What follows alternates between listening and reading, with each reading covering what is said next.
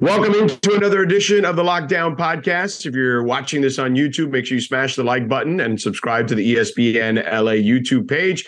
And of course, if for whatever reason you can't finish watching this on YouTube, you can find the audio accompaniment on my show podcast page on Sedano and Cap, wherever you find your podcasts, Google, Apple, ESPN app, et cetera, et cetera. So Marc Spears of Anscape, friend of the program. The first guest is back. He makes his return to the show. What up, Marc Spears? What's up, brother?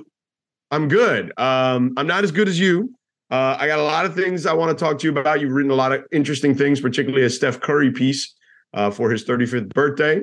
It's on Anscape right now if people want to see it. And of course, people can find that on ESPN.com as well, because there's a link there as well. So, but let's start with this. Just for people who are just tuning in, you and I are going to talk about the Lakers. We'll talk about the Kings. You've seen them a bunch of times recently, and we'll talk about the Warriors and that conversation you had with Steph. We'll also talk about maybe some of the teams you saw those teams play against as well, the Knicks, the Bucks, et cetera. So let's start with the Lakers, okay? I'm in Los Angeles. Laker fans have gone through the highs and lows. A couple days ago, before they lost to the Knicks, everybody's posting memes about, we back, championship, here we come, we're gonna win the West. And then they lose to the Knicks, they get bullied by the Knicks. Sudden it's everybody needs to get fired again, and they need to figure out things in the offseason. It's somewhere in the middle, obviously, as always. But my question to you is this. I love Darvin Ham, okay? I do. Yeah. I got a chance to be around him a ton this season. I get why the Lakers hired him. He has made some rookie coach mistakes. A couple of instances throughout the season where maybe I would have taken a timeout, or I would have challenged something. Maybe the rotation. He's done a pretty good job, I think, for the most part with the rotation, although not easy because he's had a lot of different guys in and out of the lineup for one reason or another. But what do you make of Darvin Ham's rookie season as a head coach? Well, I mean, you're only as good as your players, right? I think coaches get too much credit when things are great and too much blame when things are bad. And, there's certainly been a roller coaster season when you had Russell Westbrook on the roster, and they obviously at the end had their differences, and then LeBron's in, LeBron's not. AD's in, AD's not. There's been this dance as a coach that he's had to play that's been really, really difficult. Like there hasn't been a steady roster. Then like half the team's been changed.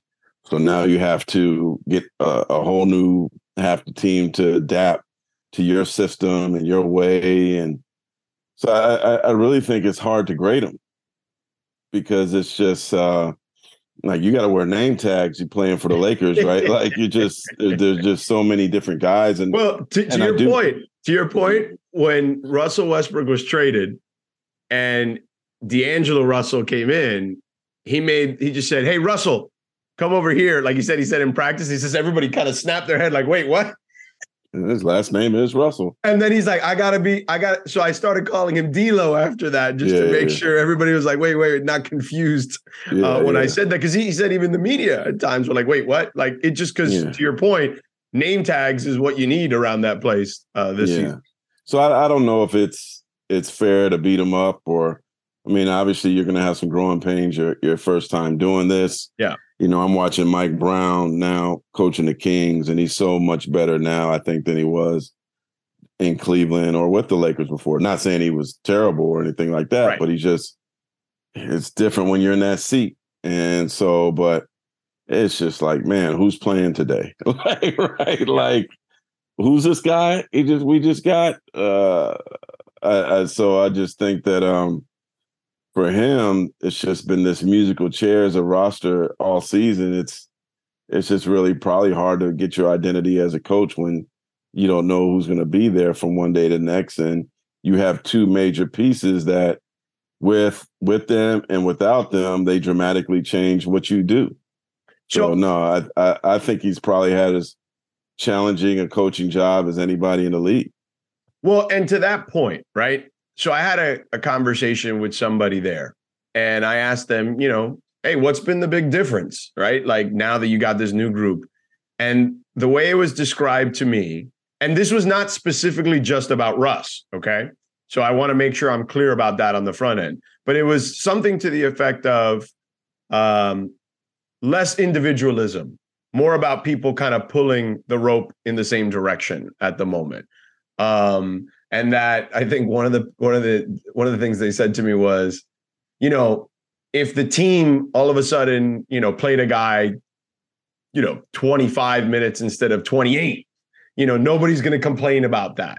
And again, this person made it very clear. This isn't specifically about one person that I know you're going to assume it is. That's the way they phrased it to me. That Sure. So I found that to be fascinating. Yeah. Because the assumption is Russ was the big problem there, and maybe the way this person was describing it to me is there was more than just one person creating potential issues there in the locker room, or strife in the locker room.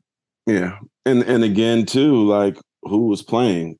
Like, now is Kendrick Nunn playing? Is it just like every day it's something different there. It's right. When Kendrick Nunn was there, it was like, he'd play sometimes, he wouldn't play other times.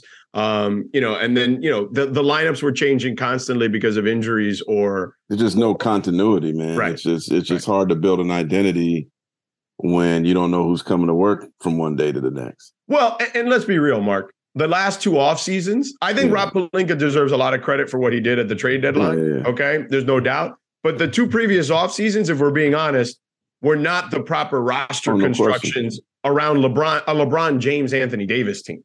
But one thing to keep in mind too, I think maybe the arrival of Pau Gasol probably spoiled the Lakers fans in thinking that, we could make a trade like this and then go win a title or go play for a title, right? Right. But Pau Gasol, like, that's not the norm. Like, right. Typically, when you make that much change, it's not that current season in which you make your stride. It's the next season. Right. So, like, if the Lakers are healthy and they keep this roster intact and they go to training camp together, and like, I think next season they'll be a really, really formidable team. Obviously, when you have LeBron James on your roster, if he's playing, if he's healthy, anything is certainly possible. But when you just make that much change, typically the rewards you see don't really come to the next season. Yeah, and look, I'm with you on that. Generally, that's the case. But we can talk about that some other time. I want to know what you think about what this team is capable of right now. They're in the 9 spot. There's multiple ties, but they find themselves still in the 9 spot at the moment. Yeah. They got some help. We're recording this on Tuesday, okay, March 14th in the morning here in the Pacific time zone, and they got some help yesterday. Dallas lost, and Miami beat Utah, which they needed for them. And what do you think they're capable of? Like, I look at this team. This team now fits, right? We were talking about how the other team didn't have any continuity. This team doesn't have a ton of continuity, but at least the roster makes sense, right? You got D'Angelo Russell, a pick and roll threat. A guy who's a good spot up shooter, obviously, as well. Malik Beasley is an excellent shooter. He's been a little up and down late, but he's a good shooter. There's no doubt. Rui Hachimura, more of a mid-range guy, but certainly a guy on offense that's formidable, right? They've got guys. Jared Vanderbilt, to me, might be the steal of the entire trade, especially when you look at his cap number for next year, $4.5 million or whatever it is. Yeah. He's a Swiss Army knife, basically. What do you make of their potential this season? Let's say, because we'll get into LeBron after this, but let's just say LeBron has relative health. What do you think this team is capable of in the play-in area? Well, I mean, if he's playing, they win the play-in area. I think they make the playoffs. And I also think they're capable without him. If AD carries a team like we've seen him carry the team of late. I mean, AD is one of the most dominant players in the league when he's aggressive. I love post AD, aggressive AD. Like, to me, that's when he's at his best. And, when he's, relegating himself more to the 3-point shots and, mid-range jumpers, that's not where he's most dominant. Like, his offensive putback game and all that, like offensive rebound game, is another part of his game that doesn't get talked about enough. That's a dominant part. So, look, man, if LeBron is back, and Anthony Davis is healthy too, like they're would you take them against? Would you still take the Nuggets over them? Would you still take the Kings over them? It's look. I would love to see a Kings Lakers series in the first round. Yeah, As much as Kings fans hate the Lakers, I would love to see that. Well, I think that's what I would like to see because it also kind of stokes the flames of playoffs pasts, right? Like I think that there's some history there to your point, and we know the Kings fans don't like them. I don't know if I like them against the Nuggets. Like I know the Nuggets are on a 3-game losing streak at the moment, and they look human, but I just feel like that roster fits really well around Nikola Jokic, and I just think that they're just hitting a little bit of a rough patch. And I know it's with the Nuggets. It's you have to see it to believe it. I've been around there enough this season where I feel like they are legitimately as good as they've ever been.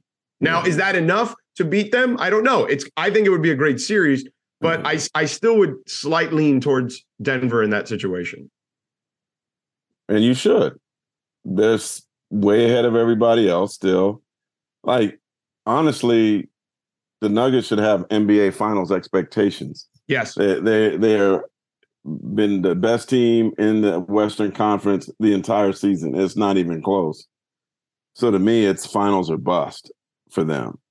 But I covered the Nuggets for 8 years. I've been around that franchise. Like there's this hill that they've never been able to climb. And it's a mental hill. And yes, they did go to the West Finals. But in the bubble, I kind of feel like the Clippers basically decided, hey, we don't want to play anymore. We're here, take our ticket. We're ready to leave Disney. Go ahead and ride the rest of the rides. You know what I mean? Mm-hmm. So I don't really count that as an accomplishment, even though it was. And Nuggets fans probably would hate that I said that, but that they Clippers quit, to be honest, right? Well, they quit on Doc, particularly, it felt like. They quit on themselves. They could have won an NBA title. It could have been the first in franchise history, right? So they were toward the end. Like, if you're going to quit, you should have quit earlier. Like, why did you wait that long, like, to like throw in the towel? Yeah. But they had a whole bunch of issues. But my point is, like, Denver will have pressure on them. Denver will be playing a team that's won a championship with AD and LeBron. Like, I would, yes, Denver should be the favorite in that series, but boy, you better get your popcorn ready. If all those guys are, if LeBron is healthy, they're going into Denver trying to beat them. Like, that would be certainly must-see TV. I'm there for it, for sure. Yeah. And I'm there for a Kings series too, which I want to get to here in a second. But since you brought up the Clippers, don't they have the most pressure on them? Like, this is year 4 of this. They've been, they've had so many issues there. I know our guy Zach Lowe likes to call it like just a science experiment. It feels like with the way they're doing things. Kawhi is playing like Kawhi though right now, and we haven't seen that in a minute. So, what kind of pressure do they have on them? And do you still believe they're a championship caliber team? I don't think they have pressure on them because you guys in LA don't talk about them. Like, think about it. Like, they got this great record. They're the 4th or 5th spot. This is no shade on you. This is LA media. Like, it's like being on the Nets. Like, the pressure's on the Knicks and the Lakers all the time. There is no pressure locally. People care more about the Nets and the Clippers nationally than they do locally. They do. So I don't think there is any local pressure. There's probably more local hate than anything in terms of them having any success. So to me, if there's any pressure, it's inside. I think it's like they certainly have the talent to win it all, right? And if they could get Kawhi into the playoffs healthy there's no back-to-backs. There's sometimes 3 days off between games in the first round. Like, they're certainly in a much better spot. So I'm just I'm really, really curious about who they're going to beat. To me, they're that dark horse. She knows there, and they could ride in the sunset, but if you think the Nuggets had the hill to climb mentally, I mean, the Clippers are certainly there as well, right? So they are deep. They got size. They got two superstars. The Russ experiment is still a work in progress, right? But like, I love Plumlee on their team. Man is stepping up. Like, I really like, Eric Gordon's coming off the bench. I really, really like their team. And I'm just so excited about the West playoffs and how I want to see the matchups and, the trade deadline changed all that, right? Yeah, like the trade deadline made the West playoffs vastly more interesting. Yeah. And we could get a Phoenix Clippers first round matchup. Crazy, right? Right. It's very possible. Or right, if the playoffs started today, the Clippers were playing Sacramento. Who do you take? Right. Right. Probably most people may take the Clippers. Right. But man, I think the expectations for the Clippers and the Warriors, like, I think even despite their records, there are people out there that think they could still perhaps win it all. And let's not sleep on Phoenix as well once KD's back. Yeah. There's no, as I told, I talked to Mike Brown about this a little bit, like, there's nowhere to hide in the Western Conference. No matter who you're going to play, like, you're going to play a very, very talented team. So, like, yeah, I mean, the best thing that's going to come with seeding is probably just more home games. But you're not going to be able to hide. There's going to be a heavyweight match no matter where you go. 100%. 100%. And let's talk about those Kings. Are they ready for that heavyweight match? When you were talking to Mike Brown, like, offensively, they're the most fun team in basketball, I think. Yeah. And I love the light the beam thing. I think everybody, even if you like, I don't care who you are, that's cool. Especially for really cool. A small community like that who loves their team. Like, no matter what, you've been there a bunch over the years. You know how much that community loves their team. The fact they were able to keep that team was huge. The fact that they're good again and they can potentially exercise, well, I mean, it looks like they're going to easily exercise the playoff demons of 16 seasons, not making it. Like, it's just wild that it went that long. 17. 17 now, right? Yeah. So who are they? Like, who are the Sacramento Kings? Yeah, no, they're a fun bunch, man. They're like the fish that saved Pittsburgh for the old school people that remember movies. Like, they just got this, an eclectic group of guys, and I'm excited for them to be on prime time. And I think people are going to fall in love with them when they watch them play. Like, Fox it's like, he's like a road runner. It's just so fast, and his body control is so great to watch, and the way he finishes, and then you got like Sabonis, who now has 10 triple doubles. He's a triple double machine. Keegan Murray's going to have to step it up. He's certainly been a wave of. But then you got like the vet Harrison Barnes, the vet Malik Monk, the vet Cameron Herter. So, like, I think the perception is that they don't have playoff experience, but they actually do. It's not with Fox. Yeah, but it's Herter's played in the playoffs. Barnes obviously has won a championship. Barnes won a championship. Sabonis been in the playoffs, right? Yeah, so Monk's, I believe, been in the playoffs, so they have some playoff experience there. And obviously Mike Brown has coached in the finals, right? As a head coach, he's been there, and as an assistant, he's been there. So they're that team that Mike is kind of building up mentally to have this chip on their shoulder. Like, you saw that amazing double overtime win that they had in LA against the Clippers, where Fox and Monk were basically like, we're not intimidated by who's on their roster. They lose this game to the Bucks, who are best team in NBA right now, at home on Monday night. And there's like a kind of like a fight at the end. And Mike Brown says, we ain't taking no ish from nobody. Right? Like, like, these are some different Kings, man. Like, they're them young boys in the bar that's ready to fight, right, at a moment's notice. And Mike isn't just talking playoffs with them; he's talking championship with them. I love it. But when you're a second, third seed team, like you should talk bigger dreams. Yeah, for sure. I don't think there's any doubt. Now, I think that that's the way you should handle your business internally. I just think, to your point, externally, I don't know how many people actually believe in that. And I think the biggest question with them is their defense, right? Yeah. And they're, I believe, at the moment, 25th in defensive rating, and they're outscoring people. And we've seen that historically not really work out in the postseason. And, obviously the most famous of that is Mike D'Antoni's Phoenix Suns, particularly, right? Even his Houston Rockets to some extent, although PJ Tucker would push back on that, be like, I was playing defense, undersized defense on everybody. But how big of a deal is the fact that they're not that great defensively? Can they just outscore teams? Well, it's interesting. Mike Brown basically cursed this team out the other day after they won against the Knicks.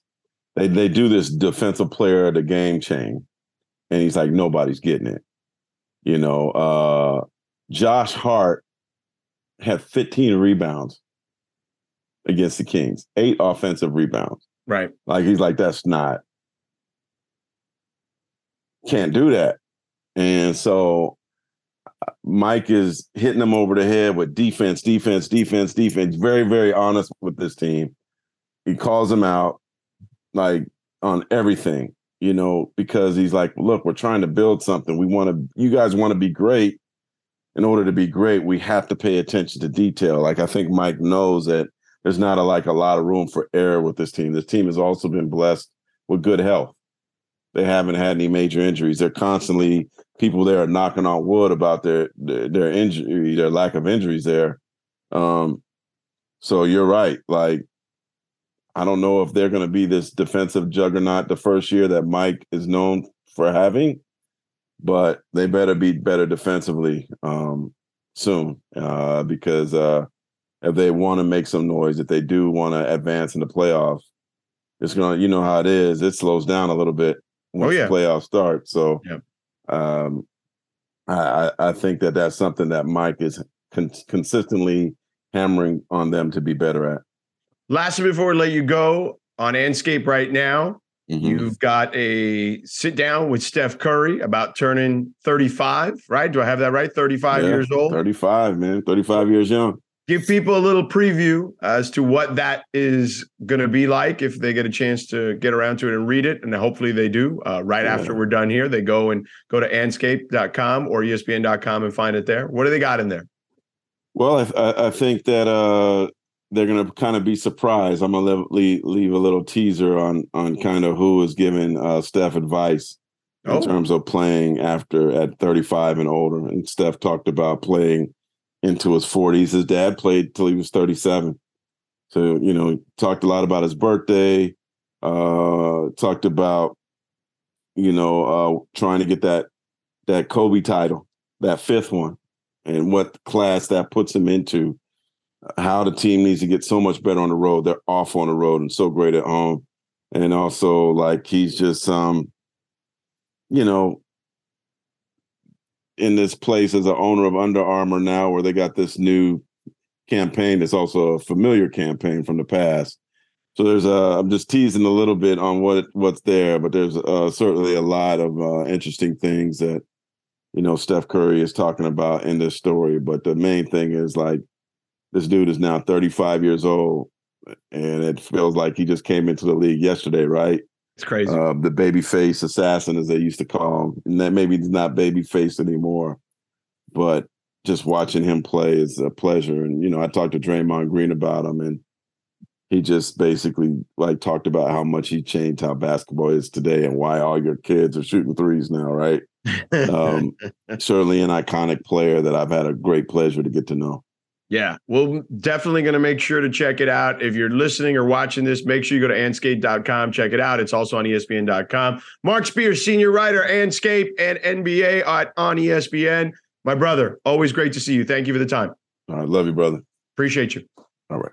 All right, welcome back to the Lockdown Podcast. Now I'm joined by ESPN NBA reporter Tim Bontemps. We're recording this on Tuesday, March 14th. He's fresh off the set with our friend Max Kellerman on TJI. This just in, where they are discussing the MVP debate. I will save you from the MVP debate because I feel like at this point I'm MVP'd out. I don't know about you.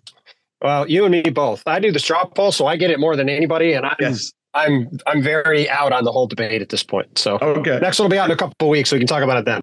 Fair enough. Now let's get into a debate. I do want to talk to you about the East at length, but let's talk about a couple of teams in the West. Let's start with the Lakers. I want to get into the Warriors too with you. Obviously, LeBron, we saw Dave McMenamin posted earlier today that LeBron is shooting free throws. In theory, the timeline for reevaluation is still a week and a half away. Let's just say, for argument's sake, that LeBron is relatively healthy, right? He's playing with two bad feet at this point, headed to the potential postseason scenario for the Lakers. What are the Lakers if he's at relative health? I mean, they're a team that I wouldn't want to play in the first round of the playoffs if they can get there, right? I'm not sure they're going to get there. I mean, you look at right now, George, you look at these teams in the play-in tournament. I mean, you're talking about possibly having to beat maybe the Clippers and the Mavericks to make the play-in or make the playoffs out of the play-in tournament. You might have to beat the Thunder, which people will scoff at, but Shai Gilgeous-Alexander might be the best player on the court in a game with LeBron and AD. And they've owned the Lakers. They've owned the Lakers. Right. Yeah.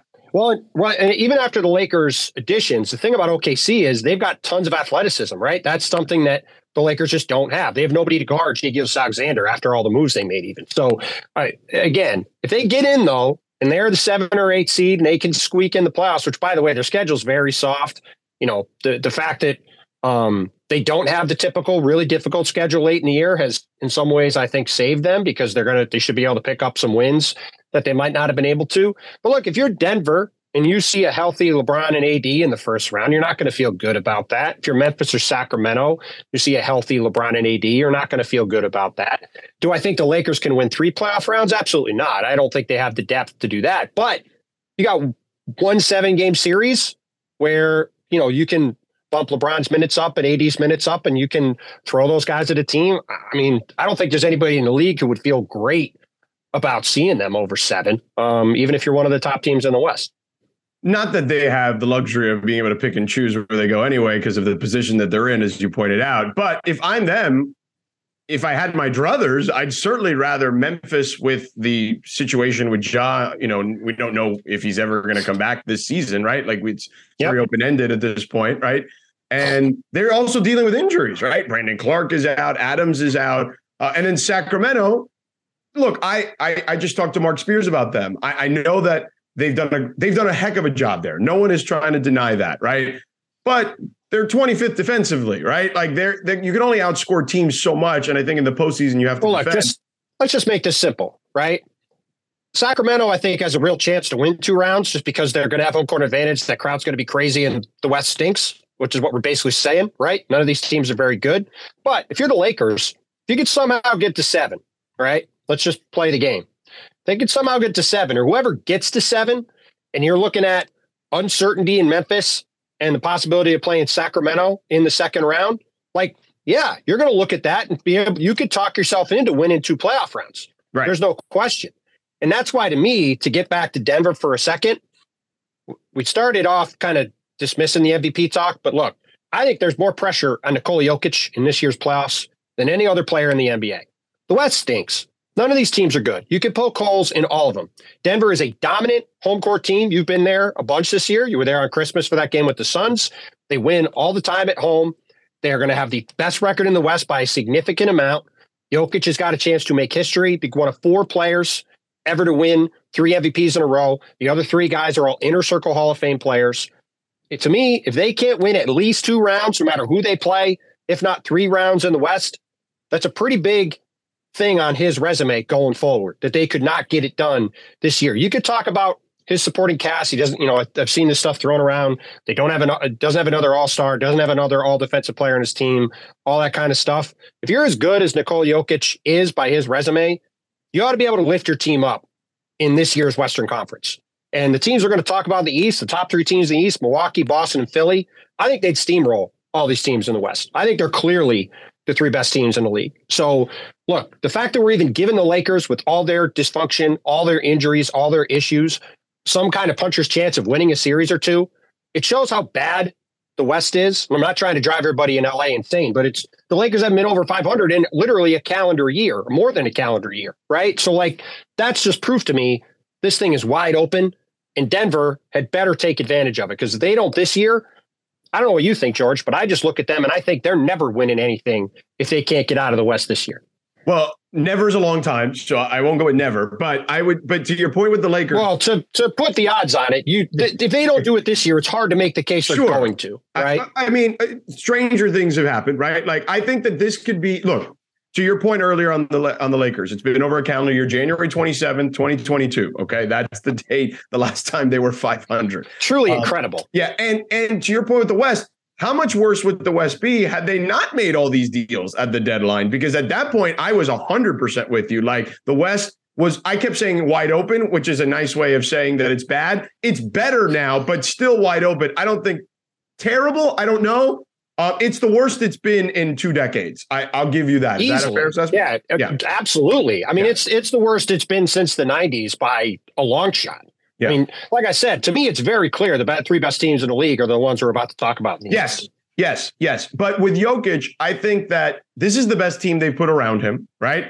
You have, I know Jamal's coming off an injury, and Jamal has, to me, I mean, he tore his ACL 2 years ago. I understand he didn't play last year, but I'm sort of past the coming off an injury thing. But I just look at him and I think, like, I don't know if he can be the second best player on a championship team. Like, I openly question that, right? Sure. I don't think that's unfair to ask. And I think that Michael Porter Jr. is also a guy who's not the second best player on a championship team. And he's been quite clearly up and down injury wise as well. And even when I watched him this year, now it's gotten better as of late, but he doesn't have the explosion that he had, particularly at the rim, that he had in previous years prior to this last injury. So that stuff concerns me a little. But look, if you're telling me as a whole, they've got those two guys plus Jokic. Aaron Gordon is a great player to play with Jokic in the two-man game. Right. A lot of people thought he should have been an all-star this year. He's been great. Bruce Brown's been a great pickup. And look, the team. He defends at a high level. Aaron Gordon defends at a high level, right? And you're right. Bruce Brown and Kentavious Caldwell-Pope has been fantastic for them as a role player. That's right. Yeah. No, look, I think their best lineup is take Michael Porter off the court and put Bruce Brown on it down the stretch in games. I think Michael Malone's going to go to that a lot. All I would say about Denver, and it's sort of an easy comparison to make for a variety of reasons. Think back to 2011 and the team that Dirk Nowitzki had around. That's exactly the comparison I made on my radio show. Yes. And think about what Dirk did in those playoffs. Yeah. Right. Dirk steamrolled everybody in those playoffs. Yeah. Went through.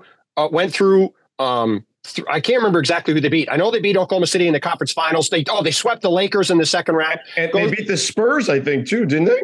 Or was it Phoenix?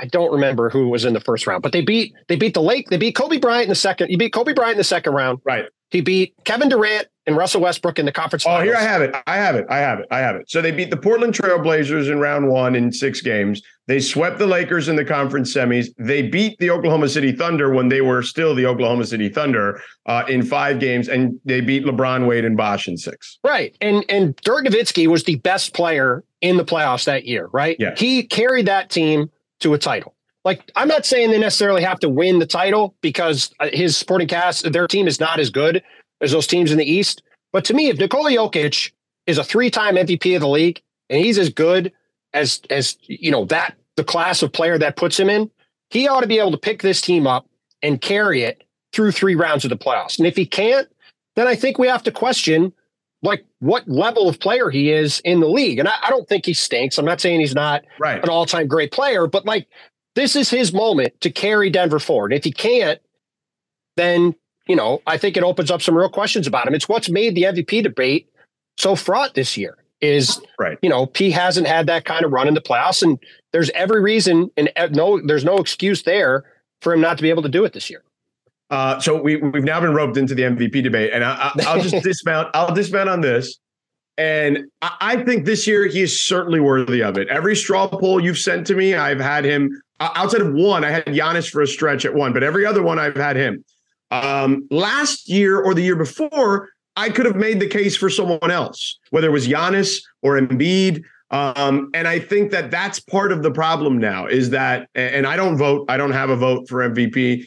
And I think that we've been put in this conundrum because now the historical context now matters. All of a sudden it's Larry, Wilt, and Bill Russell. Right. That's right. So it's like, that's the historical context. So it is a tough spot for sure. But all right, let's shift to the Warriors real quick before we get to the East.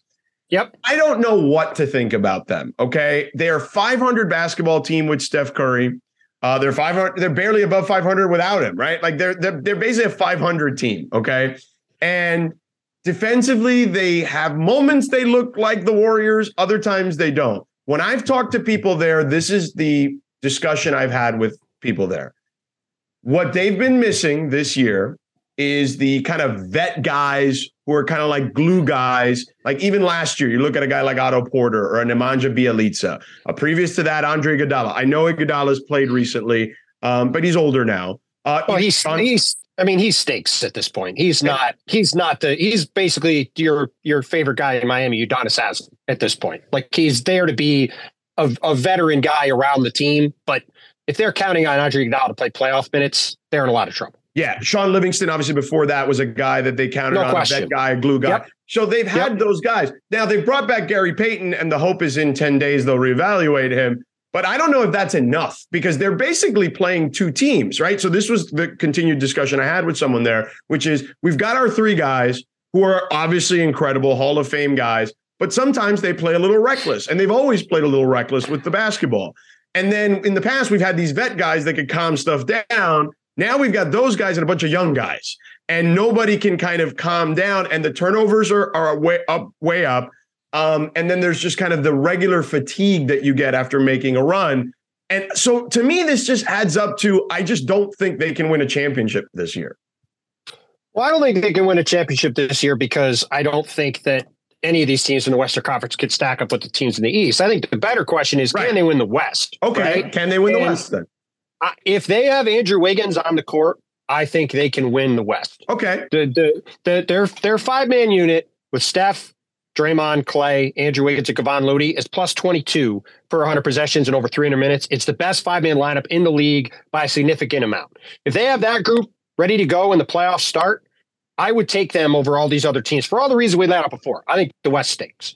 However, we have no idea if Andrew Wiggins is going to play. Right. And the other day when Steve Kerr was asked about it, he said, we hope he'll be back. If he is, we'll be great to have him. If not, he's taking care of more important things, and we'll make we'll be fine either way. But they won't be fine either way in terms of winning the West without him. They need him on the court. To me, it's very reductive.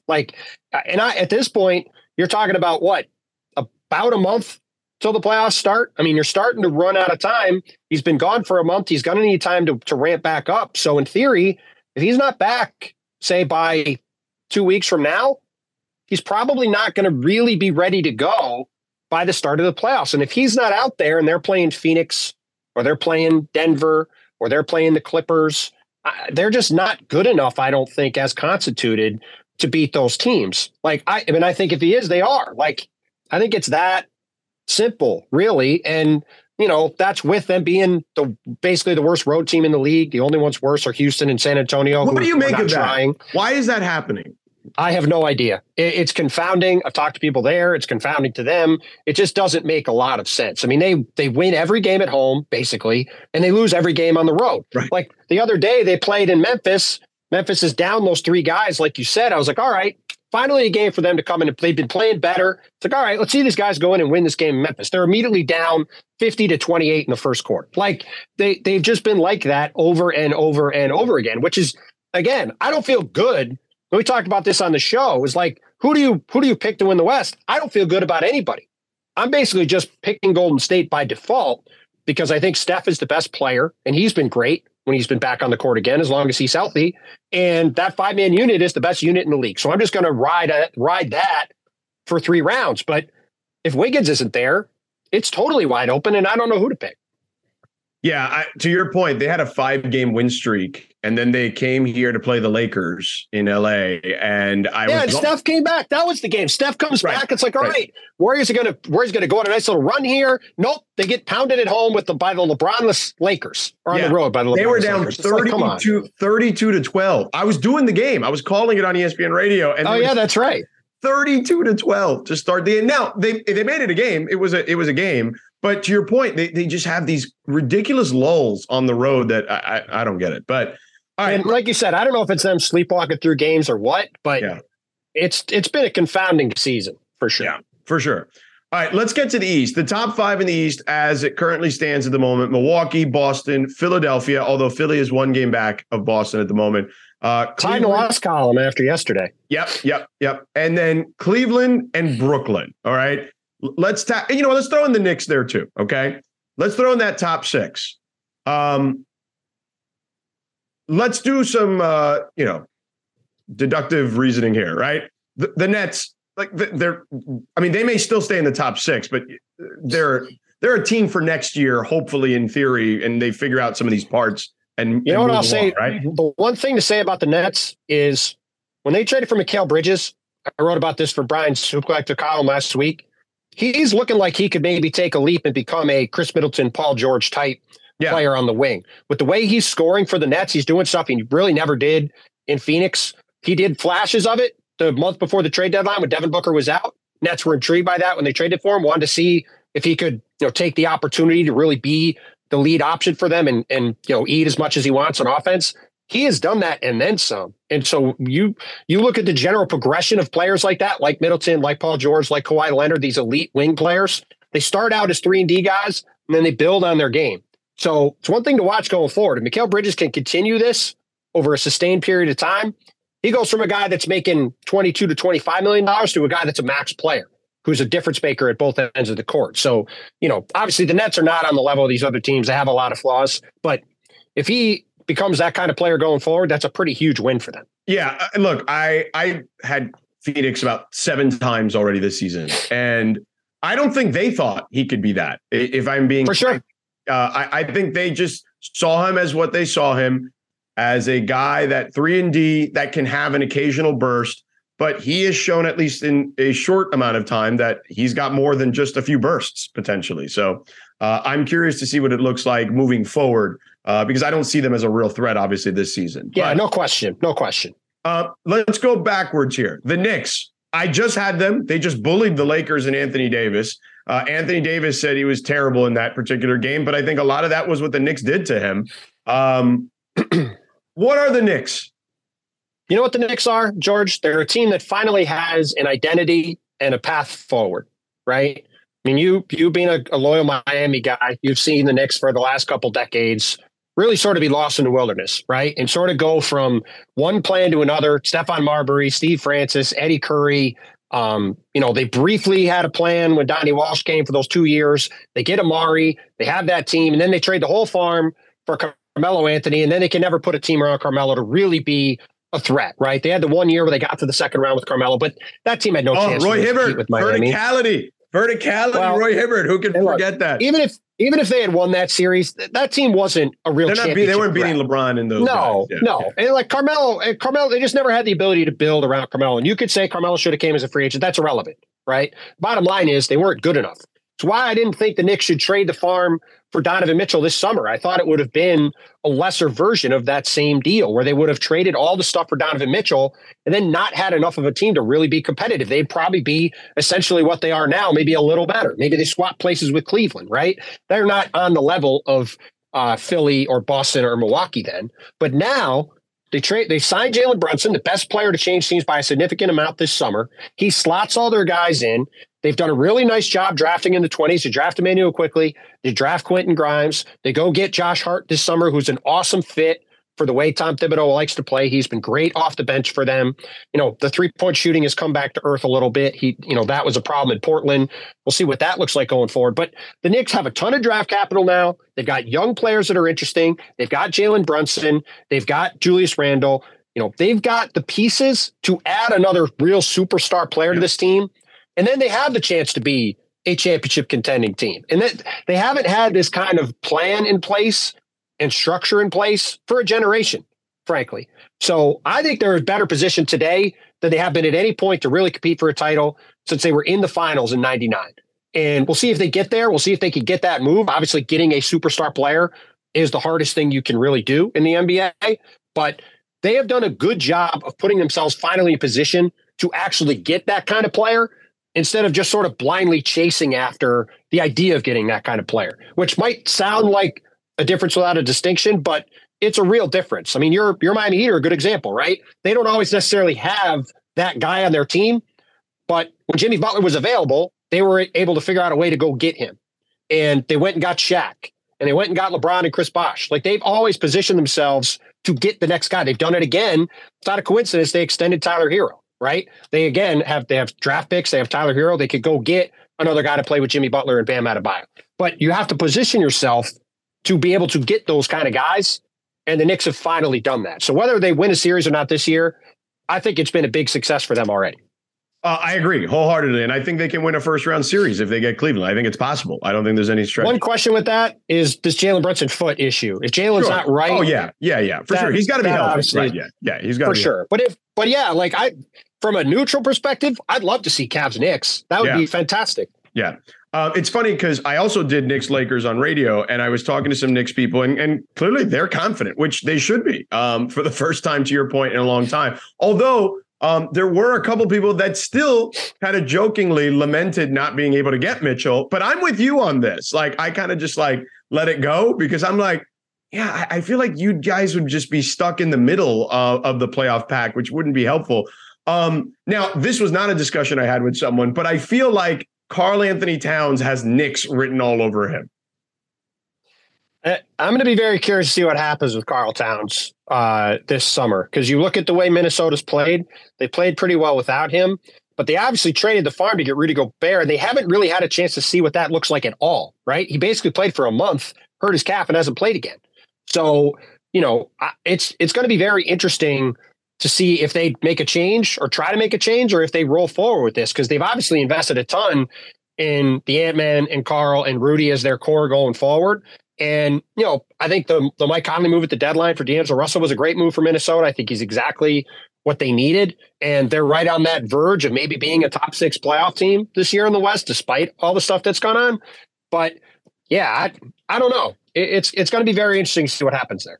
Yeah, I just don't buy it. I don't think that, first of all, I don't think the pairing of him and Cat is going to work. And I think the only way you can recoup some of those assets that you gave up for Gobert, which is still insane to me, even like to this day, I don't even understand it. Who were you bidding against is my question. And I don't know. It's the natural. It's if they do have to make a change, it's the natural change to make. Yeah. There's no question about that. It's the only way you can make it. And the Knicks clearly have a ton of picks. And, they love themselves some guys from, the area, right? I mean, you just mentioned Carmelo Anthony, although I feel like Carmelo Anthony spent a lot of time in Baltimore, although does have the New York ties. But this kid grew up in Jersey, for God's sake. I mean, this is the guy. Honestly, I'd like to see it. But then, what do you do with Randall in that scenario? Has Randall got to go in that spot? Yeah, I mean, there's a lot of stuff to sort out, but it's going to be a very interesting offseason for a lot of teams. They'll be fun though. The Knicks are fun, and that's good. I know. Look, I'm not one of these people that subscribes to the NBA is quote unquote or the NBA quote unquote needs the Knicks. I mean, they've done fine for the last 20 years without the Knicks. I think they've done okay. But look, they're better off when the Knicks are good, though. It's more fun. There's no question about it because they're polarizing. And when you have polarizing teams, that's good for business. There's no doubt. If you have the team in the biggest city in the country with the biggest fan base probably in the country, that's good. Yes. That's good for business. Yes, 1,000%. Okay, now let's get into the nitty gritty here. Okay, we're starting to get a little closer. Cleveland. I still feel we've talked about this before when you were on the last time. They're a wing short. I know Okoro's played a little better recently. They're a wing short. Yeah, but they're just, they need now, I don't know what their situation is moving forward. I think they're a first round team, at best a second round team. A first round team, I mean winning a first round series potentially. Yes. Second round team. But how do they get that next guy? Well, what matters for them is, does Evan Mobley become Chris Bosh? I think that's the question. It's not, It's not what can they add, because they can't really add anybody. They have to they're done, right? Capital wise. Yeah. I mean, they've traded most of their stuff. They might have one pick they could trade. I mean, they're going to have to scrounge and find a way to get the 3-and-D wing. They really need to round out that starting group. But what they really need is for Evan Mobley to become their best player. They need him to evolve into Chris Bosh. And I think there's two paths for me that Evan Mobley is going to take. He's going to be a really good player. I don't think there's any question about that. But is he going to be a Miles Turner or Jaren Jackson Jr. level player who's a really, really good player, that's a borderline all-star, that's not a guy that's the hub of your offense, is sort of a supporting player? Or does he become Chris Bosh, who is, a 25-12 guy that can carry your team offensively and better defensively at this stage of his career than Chris Bosh was in Toronto? No question. Yes. No question. So that to me is the question. Which path does he take? Does he take the path where you look at him and say that guy could be a Hall of Famer? Or do you take the path where it's, all right, this guy's a really good player, but he's not the lead guy on a championship caliber team? Like, because if it's the former path and he's just he's Miles Turner or Jaren Jackson Jr., this team won't be good enough. I don't think. The latter path, they can be good enough. And that again, they've done a great job team building. I like the swing for them on Donovan Mitchell, because they're not getting a guy like that to come to Cleveland. They've got those 4 guys, but Evan Mobley is one of the biggest swing pieces in the league, because I think over the next couple of years, if he evolves into, because he's only in his second year, right? If by the end of his rookie deal, he looks like Ja Morant did by the end of his rookie deal, or Zion Williamson, or one of these guys, you're like, this guy is a surefire all-star max level player, then you could be looking at this Cavs team as a team that could win some stuff. But if not, it's probably going the other way. So this is where this is the part of the podcast where we take all the good things we've said about New York and Cleveland, and we talk about how they're probably just going to be fodder in 5 games at best. That's right. For the Milwaukee Bucks. This is where we now switch. All the heartwarming stuff is over now. Now reality will set in for one of those 2 teams. If, obviously one of them will win, and then they'll have to face Giannis and those guys who are now, they look incredible. Giannis is back, obviously, and he's playing like Giannis. Middleton is starting to round out. Joe Ingles been very strategic with Joe Ingles. And I love that addition. I like, Crowder, all the little things they've done around these guys. And that's not even to mention Drew Holiday, who's obviously fantastic. I mean, this team is the most complete team in the sport, I think. I think it's Giannis's world, and we're all just living in it. Yeah, they're going to win the championship if they're healthy. To me, they've been the best team all year if healthy, and the way things have gone over the last month, like, that's only been reinforced. Like, I thought for Boston to beat them, like last year, Chris Middleton doesn't play. Giannis has one of the great playoff series you're ever going to see, almost carries them to a series win, but Boston had home court advantage, and they went crazy for 3 in Game 7, got a huge Al Horford game on the road in Game 6. Jason Tatum had a huge Game 6 or Game 5. Those 2 guys, I don't remember which of those games, but those guys got them there. And then they got over the line with Grant Williams, in part hitting a ton of threes in Game 7. Milwaukee's healthy, though.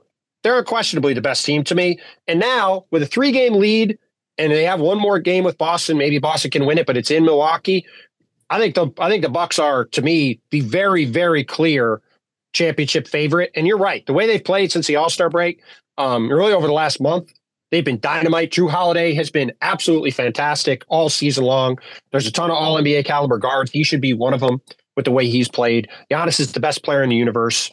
I just think it sets up for them to, it's going to be hard for them to win that conference finals matchup against whoever comes out of Philly and Boston. Presumably they play each other in the 2-3 matchup. But I think whoever wins that series, presumably Milwaukee, I think they're going to walk over wherever they play from the West. And I think, again, if healthy, like you said, I think it's their world and everybody else is just playing for second place. Let's rewind a little bit to Drew Holiday, because I do think it's interesting, because there was a time, correct me if I'm wrong, where I feel like a lot of teams could have had Drew Holiday, right?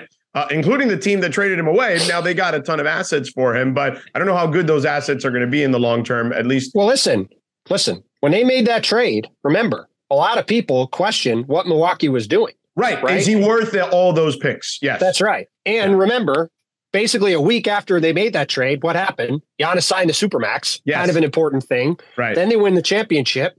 They might have won one last year if they hadn't had Chris Middleton get hurt, and they got a very good chance to win another one. So, people have poked some at the Anthony Davis trade for the Lakers.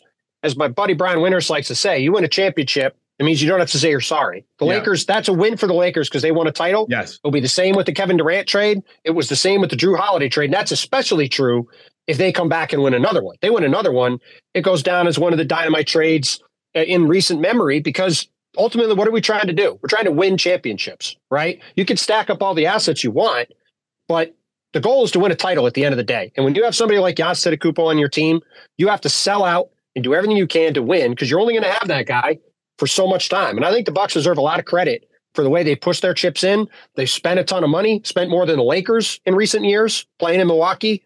Like, that's really impressive, the way they've committed to winning. They've traded, they've made trades at every deadline. They went and got Jay Crowder this year, took on money again.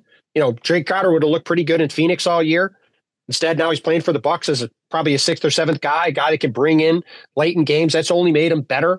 They're deep, they're versatile, they can play a lot of different ways. Brook Lopez might be the defensive player of the year. I mean, they're just a complete team in every way with the best player on the planet. I mean, it's a pretty good combination to have. Well, listen, I don't think that we can understate the fact that they're a small market team that is, I believe, around, has a luxury tax bill of about $75 million. Okay. Yep. And look, they were smart in selling a piece of the team to Jimmy Haslam, who owns the Cleveland Browns, to recoup some of that. That's actually smart business that I don't think I haven't heard anyone actually talk about it in those terms. Yeah, look, Marc Lasry, who sold the team, I broke that news a couple of weeks ago. Marc Lasry bought the team with Wes Edens for somewhere around $100 million he put in, right? He got out $1 billion. Mm-hmm. It's pretty good.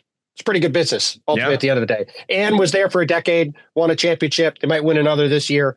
I mean, it's pretty good all the way around. But look, the Bucks are doing what you're supposed to do. When you have an all-time great player, you've got to try to win as much as you can. Like, look, we've talked about it on our pod a bunch. It was 50 years between NBA finals for the Milwaukee Bucks, right? Since 1971, there was a 50-year gap for them winning a championship. In 1971, they had Kareem Abdul-Jabbar and Oscar Robertson. Within a couple of years, both those guys were gone, and it took them 50 years to have another guy of that caliber come back. They're not the Los Angeles Lakers. Lakers fans are used to players like that just walking in the door every 3 years because guys want to live in Los Angeles and play for the Lakers. Teams like Milwaukee, they don't have that kind of benefit. Hell, the Knicks don't have that kind of benefit. They've barely gotten guys like that to come play in New York. So I applaud the Bucks for the way they've committed to winning. And like you said off the top, I think they're very clearly the best team. And if they're healthy, it's going to be very, very hard for even teams like Philly and Boston, who are really, really good teams, to be able to beat them. All right, let's get to those two. What's been the issue with Boston of late? Like, what are the issues? I know Marcus Smart was hurt for a while and whatnot, but he seems, I believe, he's back. So, like, what's been the issue with them? How much of it is just, again, the doldrums of the season? How much of that is maybe Joe Mazzulla? Does he have anything to do with this, or just bad luck in some of these scenarios? I mean, it's a combination of things, right? So the way that the Celtics play in general, it's a very high variance style, right? They don't get to the free throw line a ton, right? And they shoot a ton of threes, right? So the first 2 months of the season, they had the best offense literally in the history of the NBA, because Al Horford was shooting 50% from three. Malcolm Brogdon was shooting 48. Grant Williams was shooting 47, and Derek White was shooting 45, right? So if all of your role players are hitting half their threes, you're going to have the greatest offense of all time when you've got guys like Jason Tatum and Jaylen Brown next to him, right? Yeah. Now, since then, those guys have sort of regressed to the mean. They're shooting well, but not that well. And so when your offense is more or less jump shot reliant, you're going to be a pretty variance team. The other issue is they have had a bunch of injuries. Robert Williams has not played very much. He's been out again with a hamstring issue. Marcus Smart's been in and out of the lineup. He's been a little rusty coming back. Malcolm Brogdon has missed time. Al Horford's not playing back-to-backs. Jason Tatum and Jaylen Brown have had nagging injuries here and there. So, it's been hard, I think, for them to establish a rhythm a lot of times. And I do think they're also, you see teams go through these kind of ruts during the season. It just sort of happens. Yeah, right. Fans go insane when you lose a game, when you're the Celtics to the Houston Rockets in Houston, like the one they lost on Monday night. I'm not trying to excuse that loss, but every team has a couple of dud games during the season where they lose games they shouldn't win. It's just the nature of. I mean, they've lost to the Orlando Magic twice, right? I mean, that's happened. Yes, no, for sure. So like they've had some dud losses, and that's going to cost them probably getting the number 1 seed, which could really be the thing that determines how far their season goes. But I also just think they're, for as deep as they are, and I think they're the deepest team in the league, Jason Tatum, as good as he is not on the same level of Giannis, Kevin Durant, Steph Curry, right? Like he's somewhere in the top 10, I would say, but he's not a top 5 player in the league. And so you put all that to not yet. He might get there. He's developed remarkably. He's a terrific player. That's no knock on him. Yeah. But when you look at that, like a game like Monday night, he's just maybe not quite. Like he has a lot of games where he'll go 6 for 18.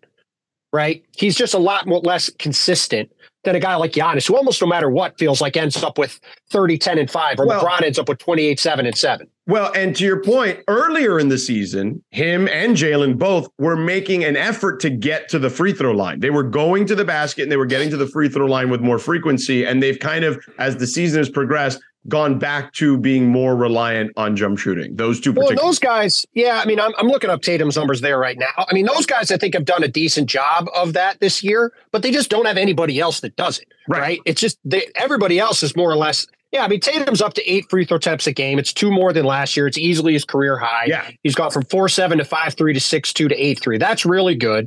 You know, Jaylen Brown's also very aggressive. He gets to the line. But if those are your only 2 guys doing it, and the rest of it is moving the ball around the perimeter to get to shooting threes, that is a problem for you. And Jalen's got a career high 5.5 attempts a game too. Like those guys are both doing a good job of that. But I thought it was instructive. They had a recent game where they blew a huge lead to the Brooklyn Nets and lost at home. I think they had a 27, 28 point lead. Mm-hmm. And after the game, Joe Mazzulla couldn't stop talking about the fact that the Nets took more threes than the Celtics.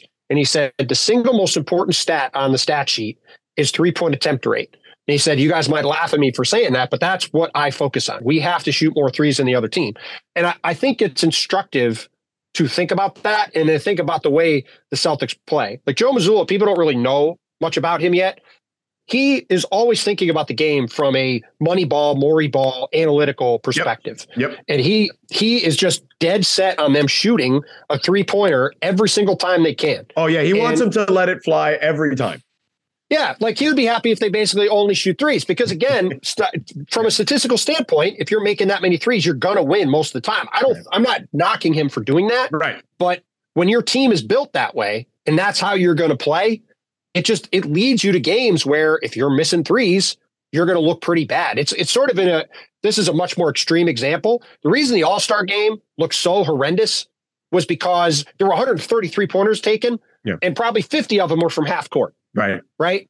Guys just heaving from half court, as opposed to 35 years ago, the 1988 All-Star game, it was 138 to 133, and there were 11 three-pointers taken. Yeah. I'm pretty confident there wasn't a lot of defense being played in that game. Yeah. But it's not just all 50-foot heaves. Right. So I think that's the biggest thing with Boston. But the bottom line is they have not played well for a while. They've been pretty average since the break. They've lost the chance, I think, to be the 1 seed. Yeah. They might not even hold on to the 2 seed. I think they'll stay out of Philly because Philly's a brutal schedule, but they've made their path a lot more difficult. And I think it probably cost themselves having a favored path to the finals as a result. Because if they had Milwaukee in the 2-3, Philly matches up pretty well with Milwaukee. That I think could have been a long series. Yeah. But now you have to beat Philly and Milwaukee instead of having just the winner of that series. And like you said, whoever gets the 1 seed is probably going to clean up pretty quick against whoever comes out of that Cleveland, Brooklyn, New York part of the bracket.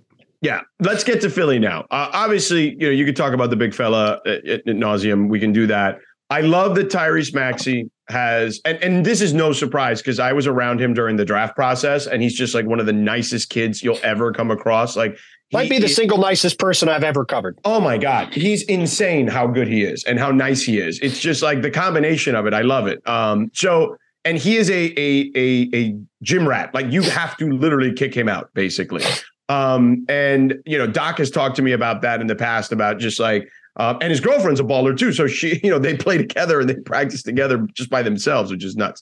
But this just like we were talking about complete teams, right, around Nikola Jokic, this is the most complete team around Joel Embiid in his career, right? James Harden is playing well. He's playing at an efficient level. He's clearly the number 2 player on the team, and he has been okay with that, at least right now during this season, where last season it felt a little clunky at times. We mentioned Maxey. Harris has filled a nice role. I know people will complain about his salary, but DeAnthony Melton, to me, the unsung hero of this particular team, if I were looking at it. And then I like the role players that they have, particularly the minivan. I love George Niang, mostly because I love saying the minivan. But nonetheless, I like this team in a way that I don't look. I've been high on the Sixers for years, and they've made me look silly.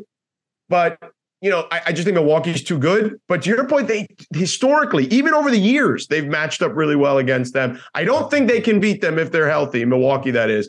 But man, I'd like to see these two teams go at it. What if you've been there a lot? What is different about this Philly team from Doc and the coaching staff to the players on it? What's the biggest difference you've seen?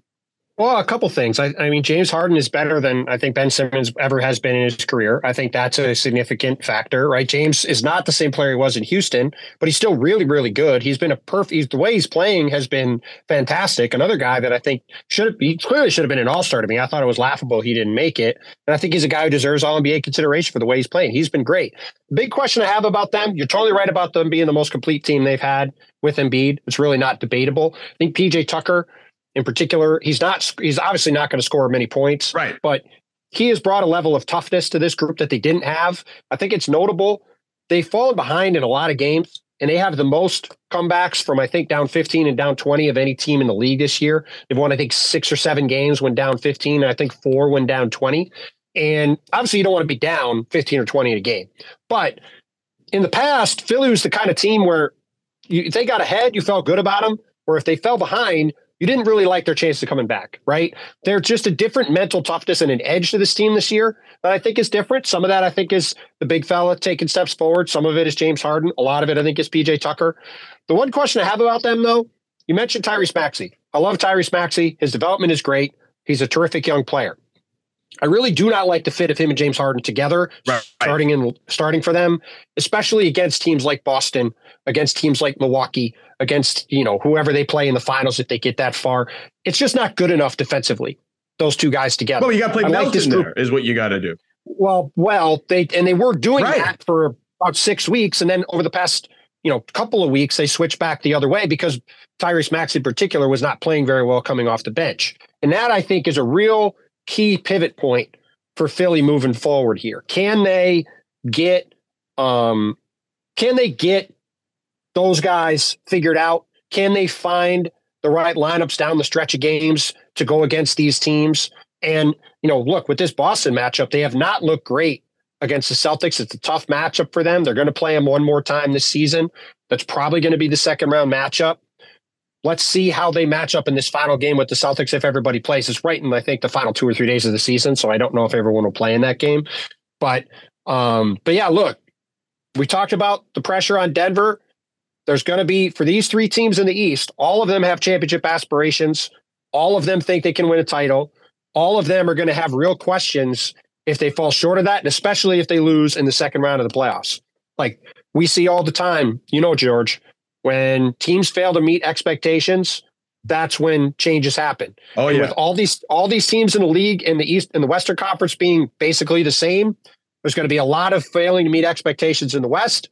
And with those 3 teams in the East, whoever doesn't get out of the second round in particular, I think there's going to be pressure on them to make changes, no matter how good the series was, no matter how close they came. So there's a lot riding on the line. I think Philly is easily the best team of the Embiid era. Whether they're good enough to get out of the second round, though, is another question. I would say right now they're probably not. All right, failing to meet expectations. You've led me perfectly to our some of our teams in our play-in area as we'll wrap this up with this discussion. Let's start with the Miami Heat. Failing to meet expectations. They have set a level of a certain expectation, and it's not the play-in area.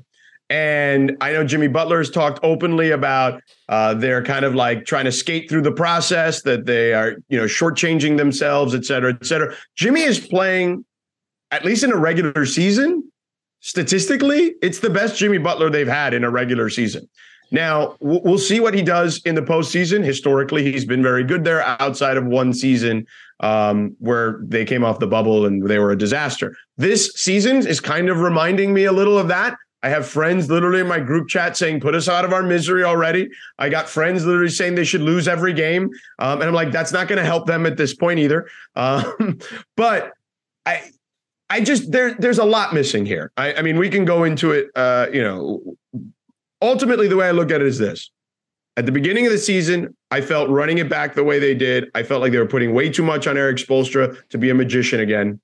That you're relying on a bunch of G League guys who overachieved last year because, hey, look, that's part of their deal, right? They find guys, diamonds in the rough, but you can't keep going with the diamonds in the rough all the time. Like, you got to add something. Losing PJ Tucker, I think, was way bigger than they thought, and it helped Philly, one of their rivals.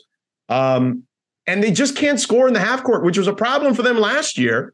And it continues to be an even bigger problem for them this year because they went from one of the best teams shooting the three ball to one of the worst teams shooting the three ball. Yeah, I think all that's true. And ultimately, if Tyler Hero is your lead ball handler, I just don't think your team has that high of a ceiling, right? He's a good player. And we haven't even talked about Kyle Lowry being it's been a mess this season, right? Well, look, Kyle was really good the first month or so, kept them afloat. And then then his knee acted up and he just hasn't really been healthy since. I mean, he's come back and he's played okay in a couple of games since coming back. But look, I Jimmy and Bam are really, really good. I think the rest of the team isn't quite good enough. That being said, they're sort of the Lakers of the East, right? If you are, if you're Philly, if you're Boston, if you're Milwaukee, I think you're going to beat Miami over 7 games. But if you could choose to play the Nets, or you could choose to play the Hawks or Toronto or Miami, like, for the same reason you don't want to see LeBron and AD, you really don't want to see Jimmy and Bam in the first round. Like, that's just going to be a difficult series. You're going to win because I all the things you said about the Heat are true. They're not deep enough. They have plenty of flaws, but they have a guy who's shown up in huge spots in the playoffs. They have one of the best and most versatile big men in the league. It's just going to be a hard series. And, if you're, say, Boston and you're the 2 seed and you have to go through Miami and then Philly and then Milwaukee, that's not going to be very fun. Yeah. Right. So that I think they are very similar to the Lakers in that they're going to be a difficult out. You're not going to want to play them, but they're probably too flawed to make a real run for all the reasons we've seen all year. Their supporting cast isn't good enough. And, they just have proven over the 82 games they're not of the level of those teams. Atlanta, Toronto, Chicago at the moment. Atlanta, that race for 10th in the East in particular is pretty depressing. Yeah, it's bad. I'd like to see Indiana there just because I love Halliburton. Indiana doesn't seem to want to be there, George. Yeah, they don't seem to want to be there at the moment. Yeah, they seem to be trying to position themselves for victor. Chicago is desperately trying to get in there. Yes. At the moment. I guess that's good for the league too. I mean, we were talking about the Knicks, right? It's good for the league when the Knicks or when the Bulls are in there too. And honestly, the Knicks get a lot of grief, and I've certainly given them a ton. But the Bulls should get way more grief than they get. Like, I feel like we let those guys skate historically, where they should be a team because they're the 3rd largest market, and they had the greatest player arguably of all time for a stretch of time, that we just kind of like forget that, oh yeah, they're a big market team. They should be better. They should actually be more prudent with their moves and maybe spend a little more, to be honest with you. Maybe. Nonetheless, let's focus on Atlanta and Toronto here real quick, and then we'll let you go. Sure. Quinn, I don't think he can do anything right now that will make them, and maybe marginally better. But there needs to be real changes there too, I think. And then with Toronto, I liked the Pirtle move in the short term, but does it really help them in the long term? I don't know. I don't think so. I still feel like they need to be sellers. I feel like Masai did one of those things where he's great at his job, obviously, but maybe almost too great at his job because he wanted all sorts of assets for guys that probably don't deserve those kind of assets. So where do you lie on those two teams? I mean, I think they're both similar. I think they're both similar teams in the sense that they came into the season with high expectations to be in the top 6. They've got all NBA caliber players in Trae Young and Pascal Siakam, and they've been very disappointing for different reasons. And I think both of them are facing really interesting off seasons in that obviously there's already been a lot of change in Atlanta. There's probably going to be more. And, Toronto, by making the trade they made for Jakob Poeltl and giving up a top 6 protected pick for next year, they're not acting like a team that's going to be blowing it up this summer, right? Like it seems like they believe in their group. So I don't really know what to make of them on the court. They both, it's a lot like, we were talking about what's the deal with the Lakers or with the Warriors on the road. Sort of the same thing with these two teams. You look at them, they just should be better than they are, and they haven't been. And you could point to the issues that Atlanta has defensively. You could point to the fact that the Raptors have literally no bench. And no offense. Their offense stinks right. too. And their offense hasn't been good, but they still should be better than they've been. And I think they would say that. So I don't know what to think of them other than that whoever wins that 8-9 matchup, probably between the two of those teams, is going to get steamrolled in the first round by Milwaukee. And then it's going to be a long off season full of a lot of questions. And I don't think either of those teams will look remotely the same at the start of next season. You have been fantastic and very gracious with your time. Almost an hour. I appreciate it. I will talk to you during the playoffs. Enjoy the travel. I'm sure I'll run into you somewhere, and we'll find a way to do this during the postseason. I hope so, buddy. Thank you for having me. Appreciate it. Thank you as always. All right, that'll do it for us. Thanks to Marc Spears and Tim Bontemps. Make sure you check out the Lockdown Podcast here on the ESPN LA YouTube page. Smash the like button there. Subscribe to the ESPN LA YouTube page. And you want the audio accompaniment, you can always find it on the Sedano and Cap podcast feed. Have a good one. See ya.